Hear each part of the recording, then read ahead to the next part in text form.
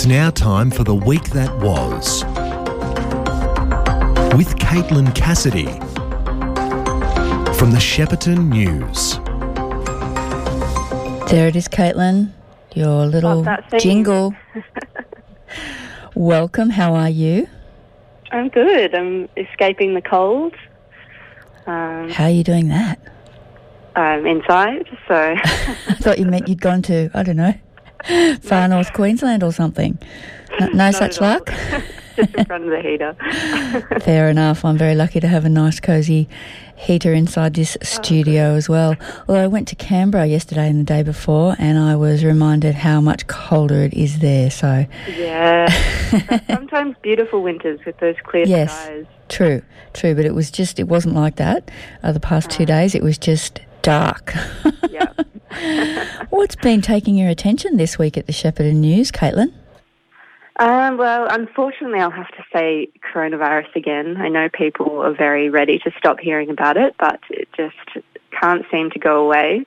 But there is good news today. We've further eased restrictions, so now people can travel to Melbourne and they can come back here under the same restrictions as us. But I guess the big thing yesterday was the AstraZeneca vaccine, which has now been recommended for over 60s, not over 50s. So that's been a bit of a backflip. Yes. Second time around. It's too late for me. I'm already on that. You've done it. I'm already on the AZ train, and apparently we just have to keep on going till we get to the to the final destination. Well, luckily it should be safe for people who've already taken their first dose without serious side effects. I didn't have a single side effect at all, so I guess really? I was not at all.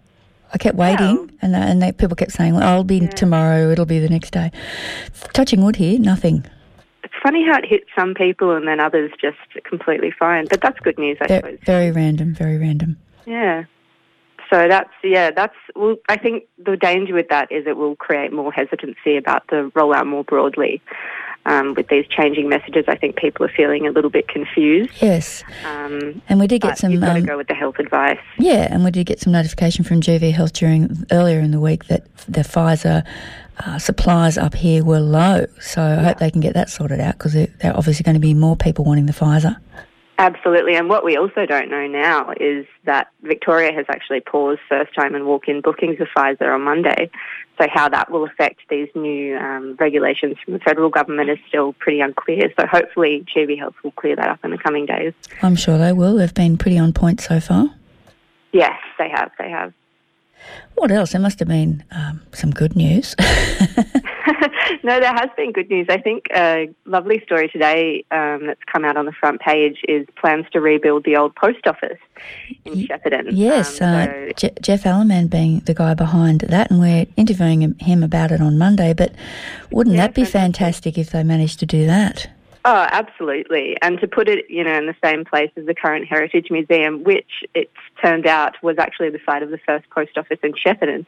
I did not know that. Yeah, neither did I. But they've done quite a bit of research and found out that is the site. So it would be really sort of a beautiful circle.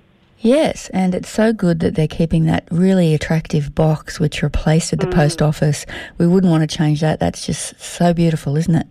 Oh, and we need more of those heritage buildings around because where are they? There was a little joke of mine about the, let me say, aesthetically challenged box that did replace, that is on the site of the old post office, which unfortunately too many of those around. What else have you been writing about? Some more, well, it depends where you stand on this one, but there was some pretty big news coming out in Agambie this week that the council voted unanimously against the Kerwins Bridge development, which is the big caravan park that was proposed for the area. But it will be heading to VCAT. The developer's taking it to VCAT, so we'll see what happens there. But for the community association that's been really lobbying against that proposal for several months, it's a big win for them. What are their concerns, Caitlin?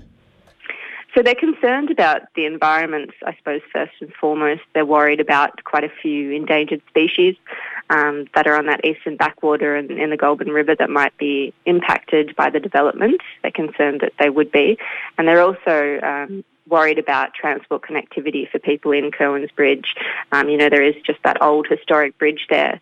And to have, the amount of tourists getting in and out. But on the other side, there are other people in Ngambie that were saying, this would be great for tourism, for jobs, for the city or for the town. So it's an interesting one, but it's definitely not over yet. There's always that tension with development, isn't there? There's pluses and minuses, always pluses and minuses to it.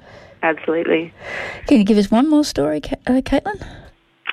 I can. I think this is a really cute one that came out this week from our new journalist, Rosa Ritchie, which was these Shepparton 13-year-olds building bush mountain bike jumps in a secret location in Shepparton, pretty much because they didn't have anywhere that they could go mountain biking.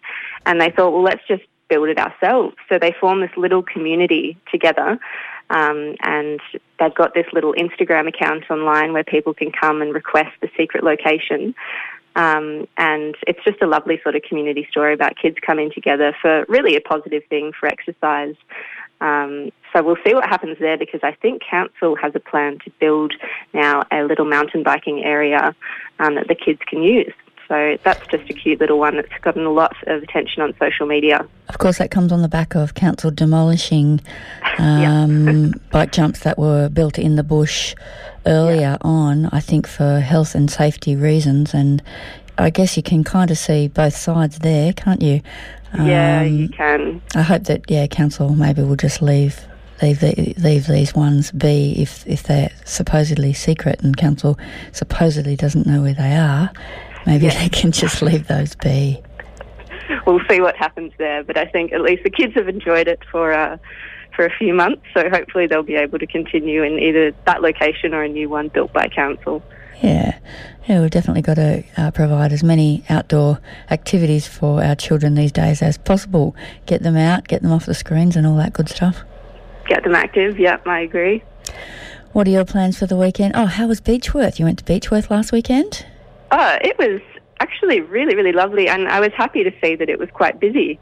And there were a lot of people from Shepparton in Beechworth. I ran into Larry Smith at Riverside Gardens. I saw the owners of Bacaro, so it was all happening. You can go away from Shepparton, but you take a bit of Shepparton with you, hey?